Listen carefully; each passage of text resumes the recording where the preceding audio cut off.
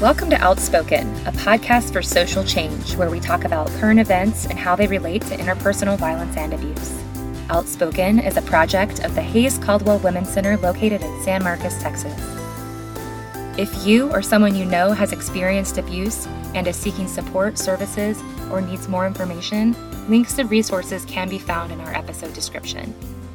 The views expressed in this podcast are those of the host and guests and do not reflect the views of their organizations or affiliates. Welcome back to Outspoken, a podcast for social change. I'm Nathan. I'm Hema. I'm Kiara. And I'm Megan. Today we're going to be talking about relationships in this increasingly digital world and how they differ from the more traditional face-to-face relationships. October is Domestic Violence Awareness Month, so we'll also be discussing red flags of an abusive online relationship, as well as some tips for staying safe online and about how to do some digital safety planning. Now, my first experience with digital relationships, I think, was with this little application called AOL Instant Messenger, or AIM. And I think I was probably in 7th grade, maybe 6th grade, and basically you could add your friends' little handles and chat with them. I don't remember if you could even group chat. Does anybody remember? I didn't use AIM. You didn't use AIM? No. You can make I remember chat rooms, which I guess would be similar to a group chat, and you could of course make like your own private chat. So I guess that would be Google Chat. I remember AIM. I remember dialing up on AOL with a disc and connecting and talking to strangers online. And, that was, before internet safety was even really a thing. Yeah, it was definitely a weird world of just having absolutely no clue who you're talking to. You're just having a little avatar and talking to someone in a chat room.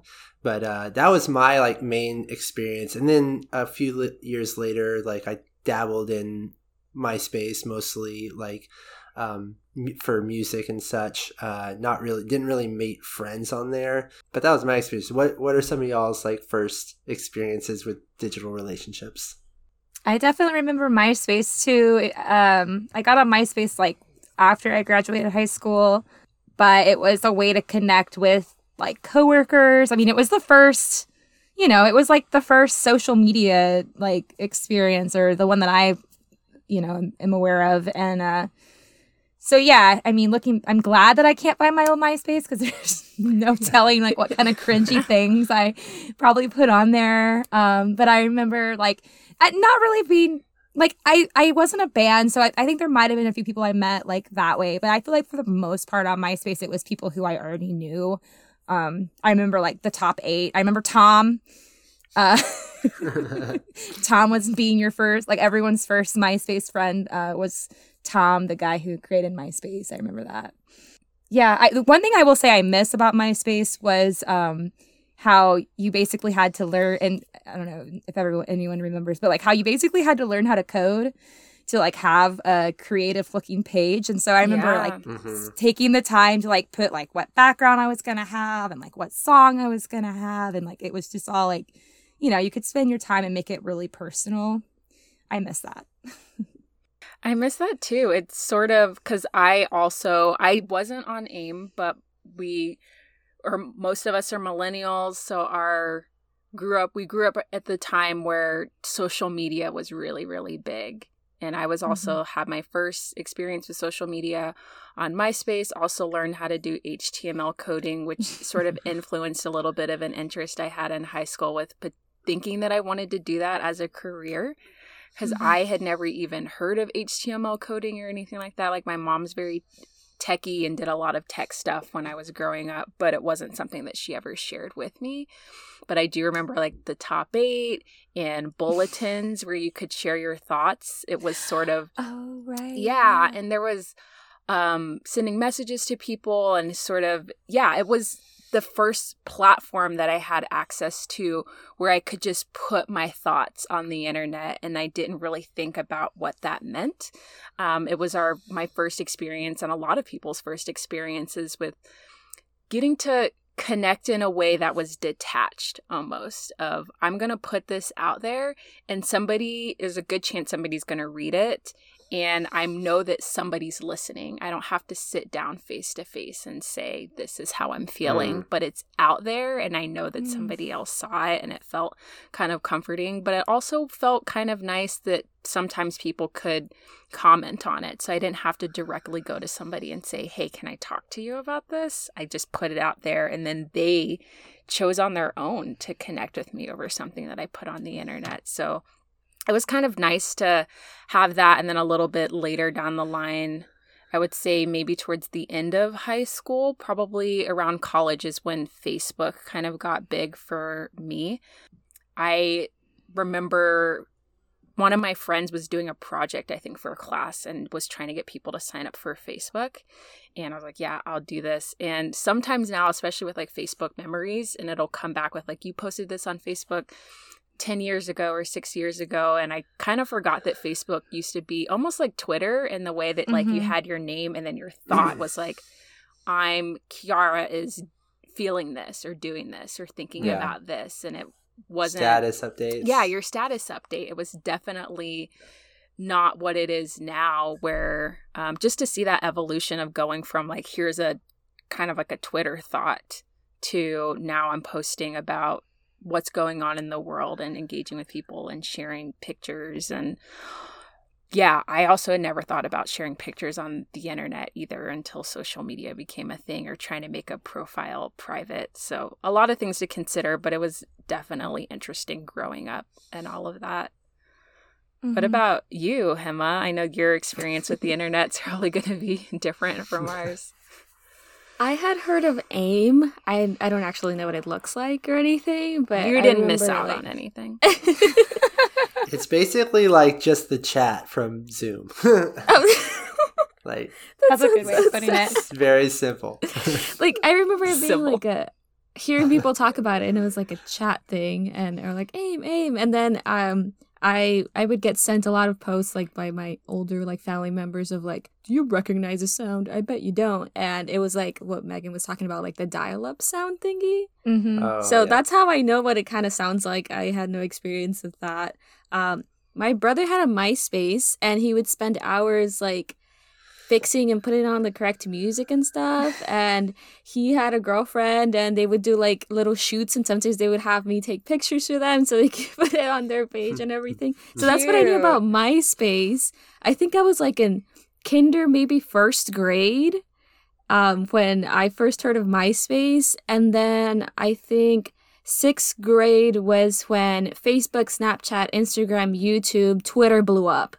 So I was on all of those platforms, and it was like it was crazy. Like, I think the ones I used the most were Instagram and Snapchat. And it was back then when Snapchat had like the little square thing counting down the seconds you had left. Yes. I forgot about that. Old, and I still have my same username that I made back in 6th grade, and it's very embarrassing. That thing still haunts me. But yeah, I mean, social media has been a part of my life for as long as I can remember. It's crazy, like hearing y'all saying like, oh, I graduated from high school or freshman year. And I'm just like, I've had this for like ever. I'm surprised it lasted this long. And I'm just waiting to see what's going to like be the next big thing. I mean, we have TikTok now.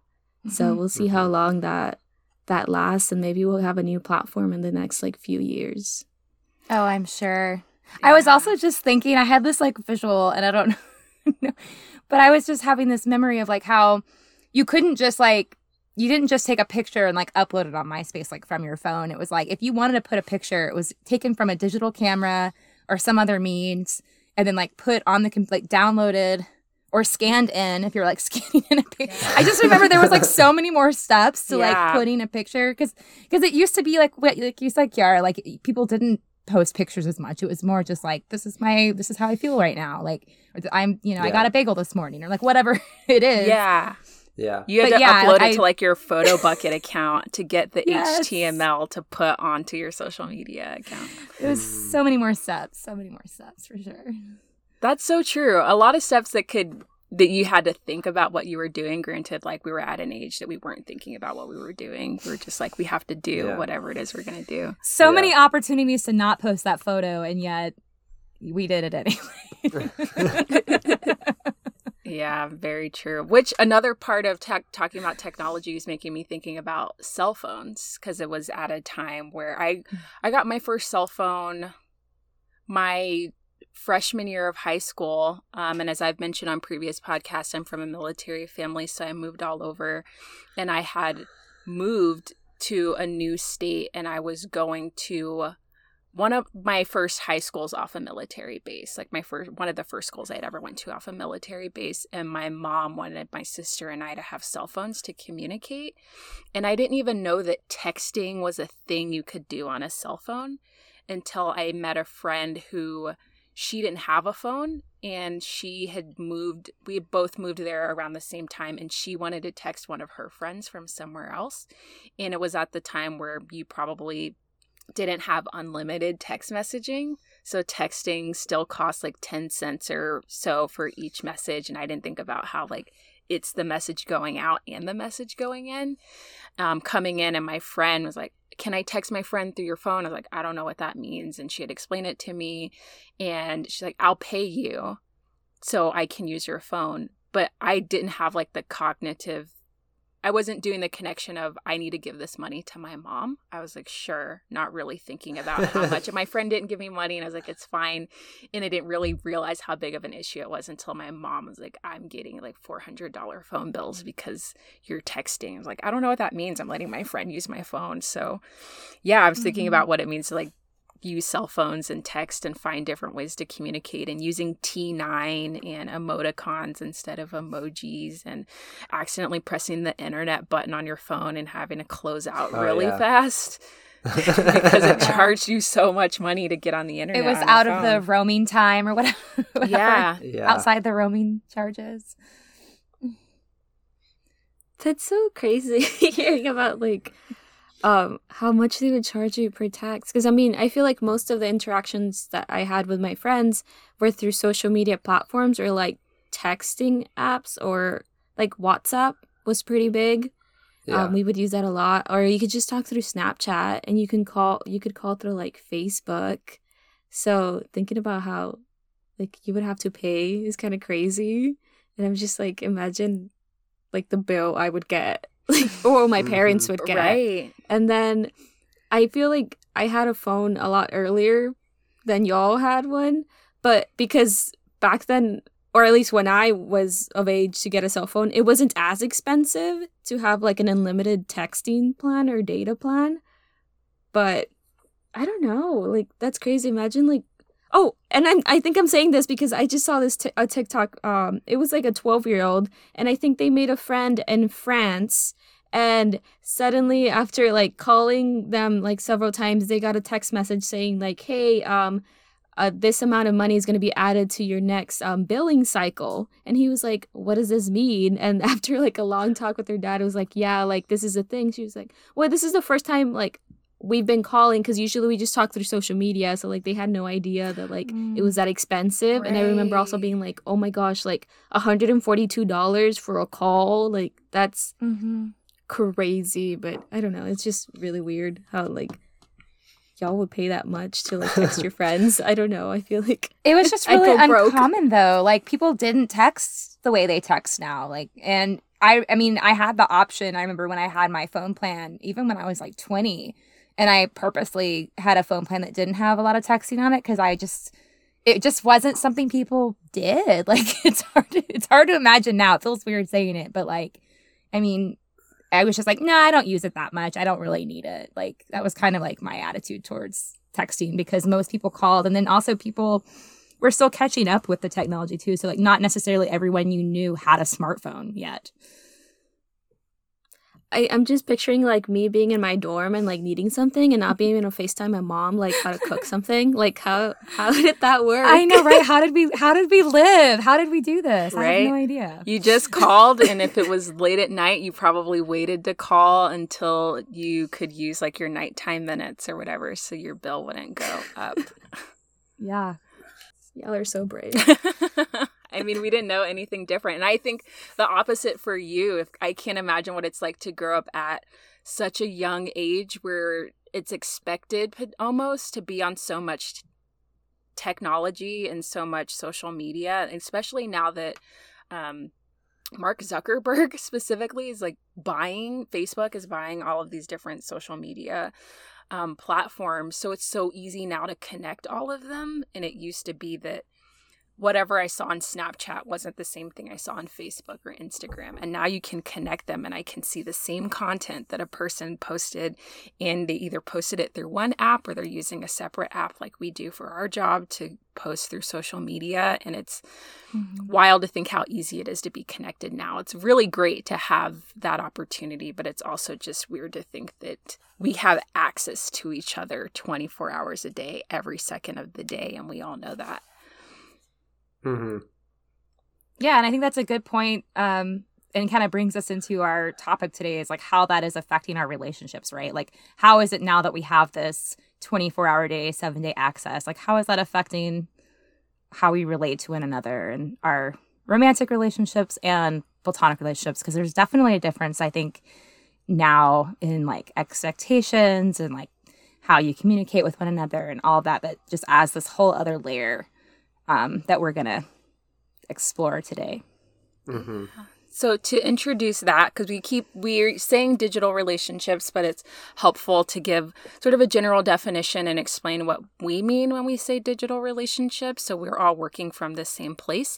And when we say digital relationships, we're talking about our relationships with other people through the use of technology. So we've talked about texting and calling, online chat, social media, and any other form of digital communication. So that's what we mean when we're talking about digital relationships here.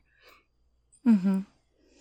And one thing I think of that is so different now, like thinking back, like when my very first Facebook posts and all those things was how we have online communities now. And that to me, it can be a really great thing because you might not have people near you that are, you know, going through the same thing as you or have similar, like that are similar to you or people that you really connect with. But that's kind of one of the beautiful things I found coming, online in my younger adult period was the fact that there were like online communities of people I could connect with that I had things in common with that I didn't have things in common with the people around me. And for instance, like I became a new mom back in 2010.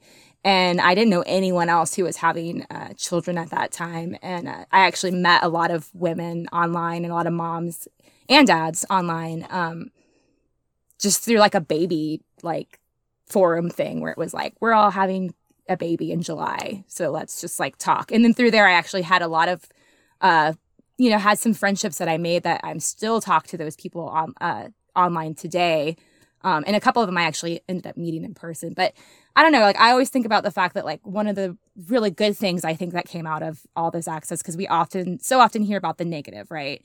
So for me, one thing I think about is the timing of that worked really well for me because when I had no one to talk to about being a new mom, I found I was able to find this whole online community of people that I could, share that experience with, even though we weren't physically anywhere near each other. And that's something, honestly, back in 2002, before social media and all that, like I would not have been able to do. And I would have felt a lot lonelier during that time. So that's something that I will say that I really appreciate about having, online relationships and of course, how you act and stuff like that is really important. Like, I don't want to say that like the online community was just like peaches and cream and it was the greatest thing ever. Like there were some toxic behaviors that can come out with people online, especially when there's that like feeling of like not being in the same room with somebody. I think sometimes people can be a little nasty to each other, so I'm not saying it was all roses, but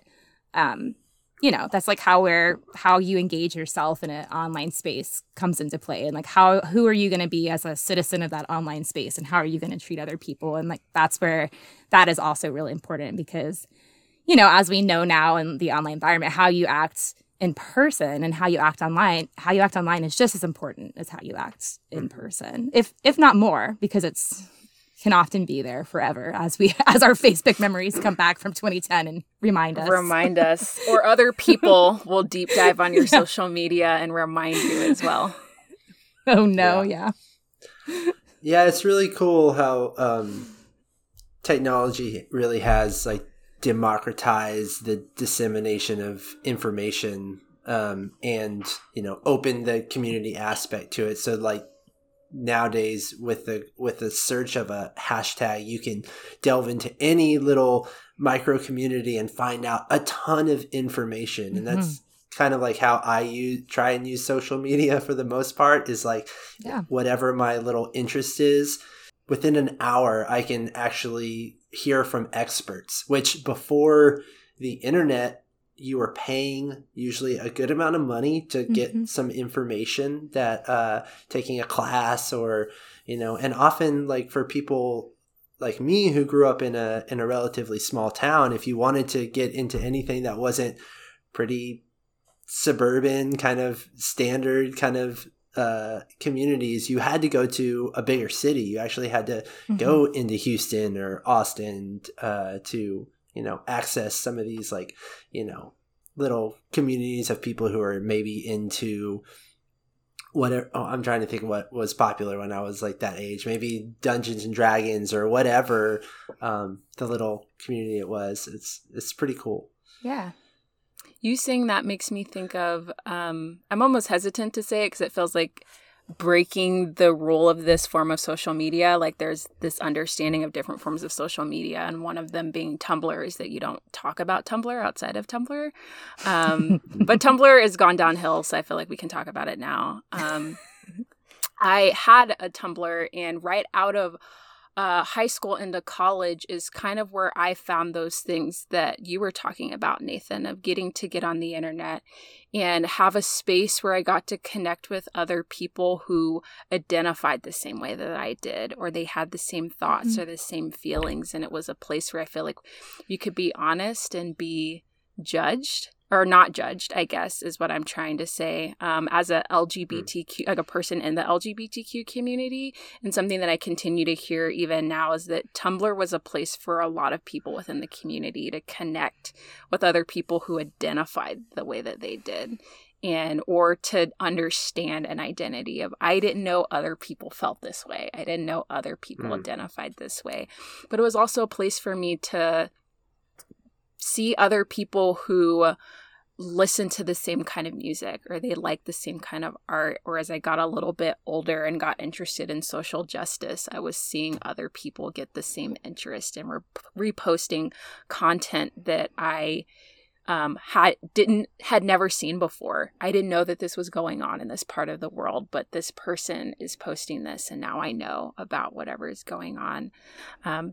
So I'm very grateful to have had that part of the community, especially thinking about the intersection with mental health, especially with social media now, and thinking about how social media is kind of the place where you go to post all the good things that are happening in your life, and you don't really want to peek behind the curtain of like struggle. And it's changing a little bit, but Tumblr was the place where, for a lack of a better term, was a place I felt like I could be sad on the internet, and other people were saying, me too.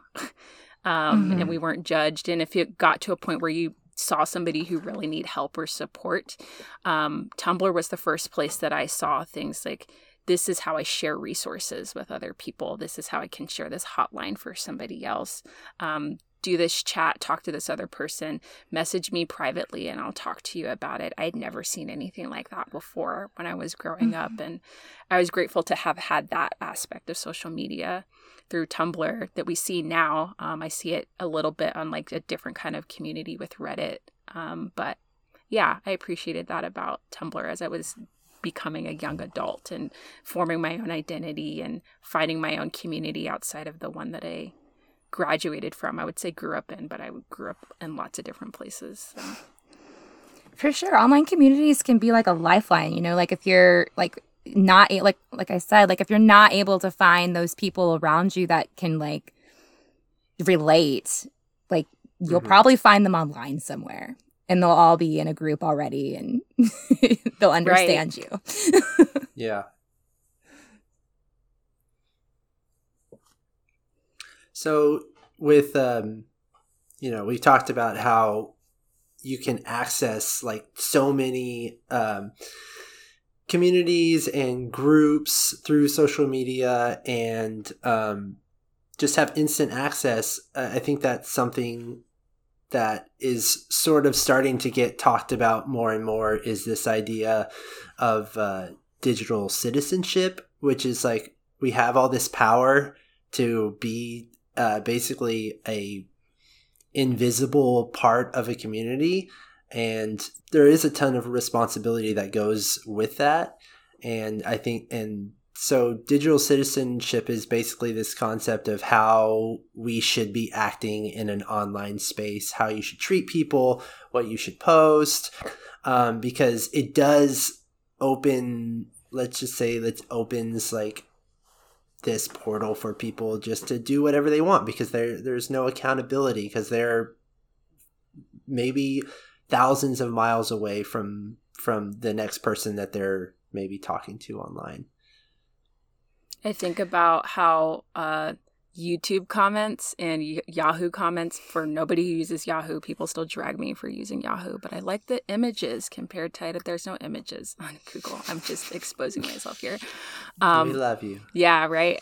But Yahoo turned off their comments because on their articles, because it became this toxic environment. And it's sort of like an known place of like the comments on any sort of social media platform, whether it's BuzzFeed or YouTube comments or whatever, is where you go to watch like toxic things happen. Or on, I mentioned Reddit, where people have different subreddits. So it's sort of like a forum where you can post things and you can sort by new or whatever, but you can also sort by controversial if you want to see people potentially, I don't know, the thought that's coming to my mind right now is like, that's usually where you will see people making garbage comments, things that are hurtful, things that are judgmental. That you, both of you, Megan and Nathan, talking about digital citizenship. That's where we see unhealthy and abusive digital citizenship playing out on the internet a lot of the time, is in comments or people directly taking it to people's DMs and feeling empowered to say whatever they want to somebody directly because they know that nobody else is going to see it, and they're going to hope that they feel bad enough to not repost it, which I'm kind of like the idea of people reposting. Now, I don't want people to get negative comments, but I've seen a lot of empowerment come from people holding other people accountable and saying, this person sent me this message and this isn't okay. We can't treat people like this on the internet just because you're however far away from us, just because you have a screen in between and we don't know each other. You can't say these things to people. There's still another person on the other end who's impacted. It's true. And I think that's sort of the place that we're at right now in our world, in our country and everything, is we're very divided. And let's just say 100 years ago, or let's just say 50 years ago, and you lived in a rural environment, all your neighbors lived kind of the same way, thought a lot of the same things, and you had to look them straight in the eye when you kind of did something that they didn't like. And nowadays it's very detached, and so it kind of opens the gate for like you having to be confronted with things that you fundamentally disagree with and try and make sense of that, or considering that something that you can think something in your head, or you would say it a certain way out loud, but it's not going to translate the same way over the internet or through text messages or something like that. So I've had, as I'm sure y'all have had, experiences where you sent something to somebody else. You're like, no, that's not what I meant, or that wasn't the intention. Like, I think of people talking a lot about how sarcasm doesn't translate really at all through digital communication unless you have a good relationship with that other person, because you can know the intent behind it. But it's brought another layer of trying to think about the way that we communicate, is trying to find different ways to communicate our intention behind what we're saying through technology. It's totally a whole nother layer. I know that, like, when I first started, like, communicating in an online community, like, this was, like, I was, you know, already an adult, like I had said, and that was something that I had to learn, was tone. Like, some people, like, half the people in the community would be like, oh, she's hilarious. And then half the people are like, she's rude. You know what I mean? So it's like, how they were reading my tone, like, is something that I had never, like, thought of before, because you know what you mean in your own mind, you know. But so that was, like, a whole other layer of, like, communicating, is like how to make sure you're communicating in a way where people aren't you know, like, offended or just making assumptions about you, or reading it in a way that you didn't intend, like your tone was not what they thought it was, or, you know. And, and it can be a good thing, right? Like, so I have found myself in situations where I'm talking to people either through text or online, and I actually, like, really glad the conversation's not in person, because it's a conversation where it, like, gives me an opportunity to, like, think about what I'm saying. And, you know, in person, we don't really have that luxury, because you're just kind of, you know, people are expecting an answer, like, right away.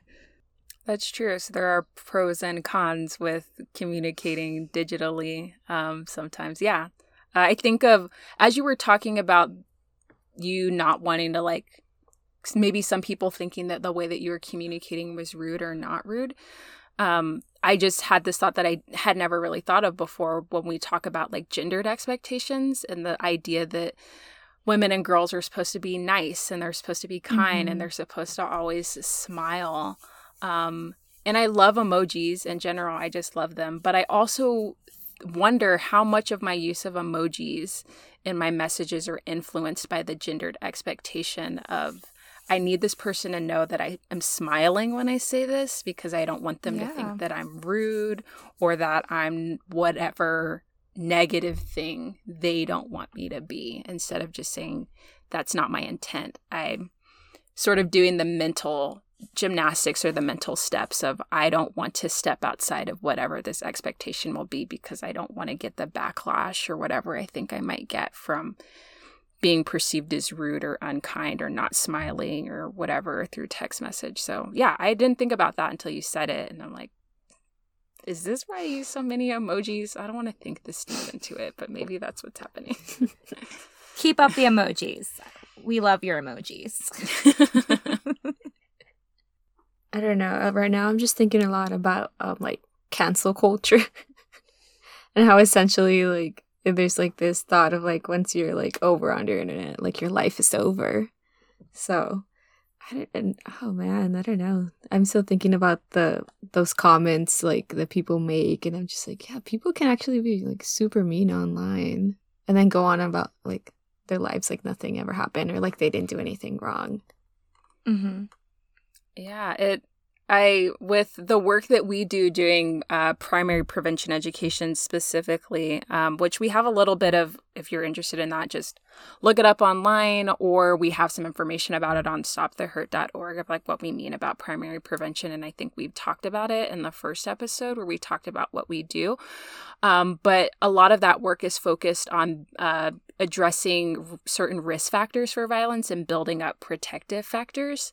And two of the protective factors that we focus on a lot is connectedness and feeling like other people care about you, and empathy. And I'm thinking about how technology can be a really good tool at fostering both of those, but it can also be a tool to foster those not happening, that you can not be connected because you don't feel connected to the other person on the other end, then you don't empathize with them. So you can feel that you can say whatever it is you want to say, which perpetrates violence. That if we're going to say abusive and harmful things to other people, that's a way of perpetrating violence against another person. So, at least with cancel culture, it's like it's people saying, hey, we're not going to tolerate this anymore. Like, I know like cancel culture has a lot of, or has some like negative, it's not necessarily, like not everyone agrees with it, right? But at least it's some form of being like, we're not tolerating this anymore. Yeah, I agree. And we've talked about a few ways that technology in communication and relationships has kind of been beneficial. And we've talked about a few ways where it can be problematic. But I think what we definitely know is technology does affect our communication. It's definitely changed the way that we've communicated. And because of that, it naturally changes our relationships.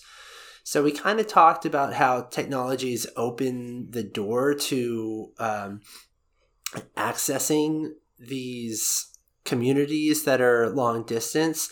It's also changed how we've changed long distance relationships between people we knew in person. So, for example, I know, there's people, whenever I was young, I had a good friend who moved away and I just never heard from him again.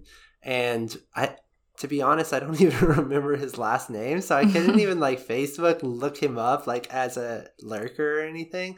But nowadays it's like the distance between us doesn't necessarily matter. It's definitely opened the door to long distance romantic relationships. And that's pretty common. I just met someone the other night who had just moved to Austin to meet her girlfriend who had been living in Austin, or who they've been dating online for 3 years. So it's just like, it's a whole kind of new world of that, which also leads to like the ability to be anywhere at any time sort of also creates these, I think it's naturally created some sort of weird ideas around privacy and expectations. Like if you are available, then you should be available. And that's sort of a kind of a weird space that we're all kind of trying to get used to, I think. Mm-hmm. Yeah, you kind of have to, in some cases, like set your own boundaries around that. Like, right, like I had a group chat with some online friends for years, and it was like, in a way you're like, anytime I want, my friends are like in my pocket. But it's also like, anytime I want, my friends are in my pocket, like, so that means like you have this expectation too of like, if they ask you a question or if they say something to you, like you feel like you constantly need to be checking and like responding, where it's like, that's not realistic, right? Like that's not how relationships typically are. That's not how friendships typically are. Like you have times where you see each other, you have times where you don't, to have just like a ongoing conversation where you feel the need to just constantly having to respond can it can feel like you don't have your privacy anymore. Like you don't have your personal time anymore.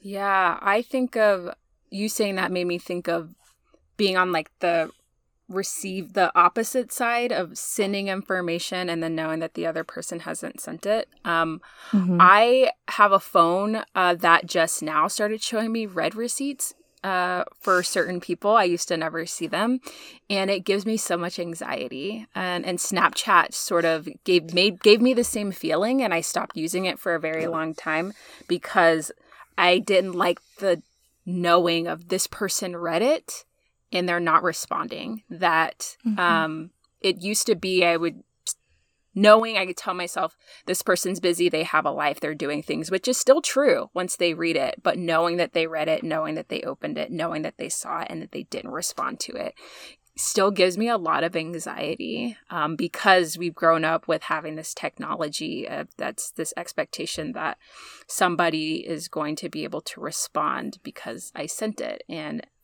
I know that the phone is in your pocket. I know that you're on social media, which I think of also.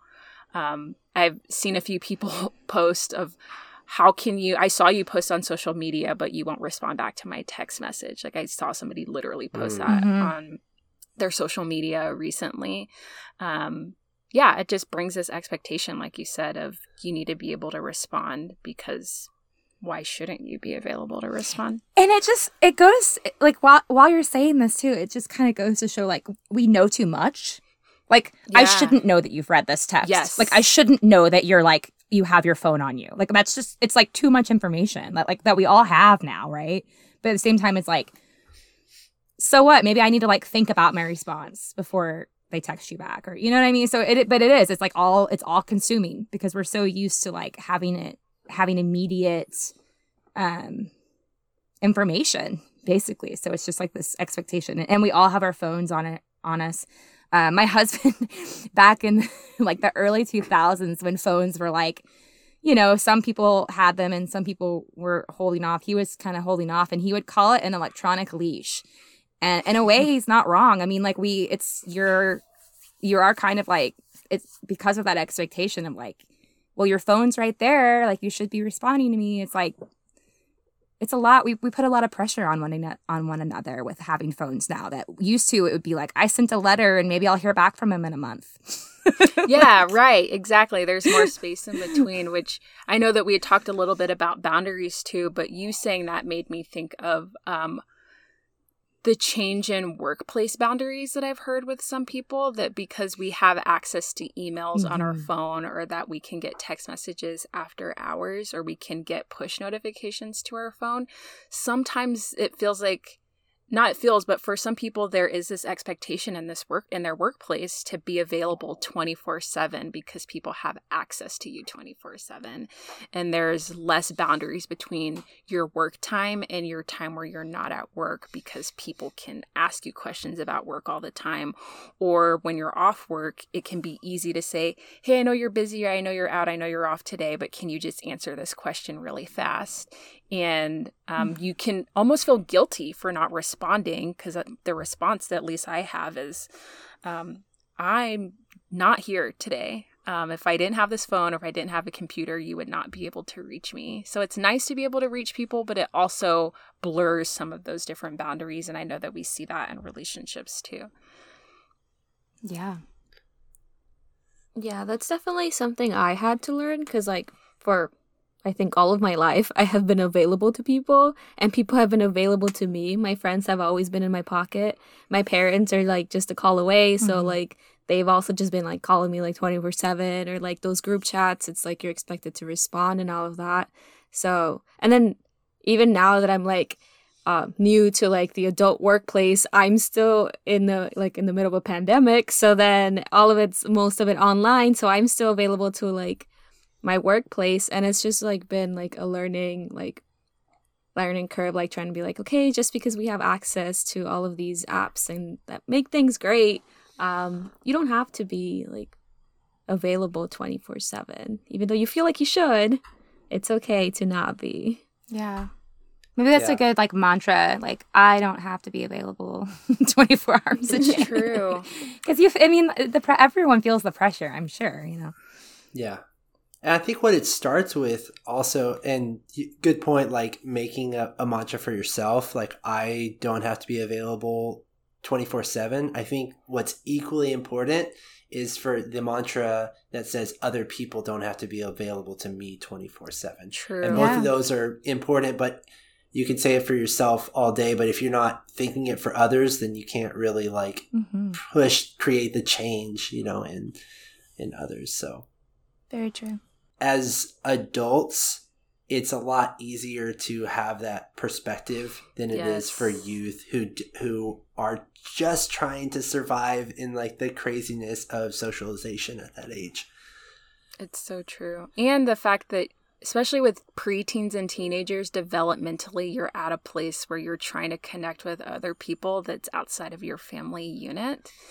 And technology allows you to be able to do that. And they're still learning about relationships too. None of us really had a guidebook unless we had people talking to us about it. So sometimes you kind of slip up, and technology can do that too. It can be especially hard at that age to like set those boundaries for yourself, because you know, peer relationships are so important when you're like in the middle school and high school age, that it can be hard to like step outside of yourself and be like, oh, I should really like have more boundaries and not just be like available 24 hours a day when my friends are texting me. Like it's harder to see like the benefit of that, I think, when you're younger, versus when you're an adult, because you're wanting that connection so much with your peers that it's hard to see it as a bad thing. But I think that's why like an outsider, an adult would see, you know, a youth getting texted constantly nonstop and see that as a bad thing. Yeah, I feel like I would just be like, what if I'm missing out on something? Right, exactly. You have this fear that's a real fear too. Mm-hmm. Yeah. It's also so much, I think the concept of cancel culture has existed for much longer, like at that high school and middle school age.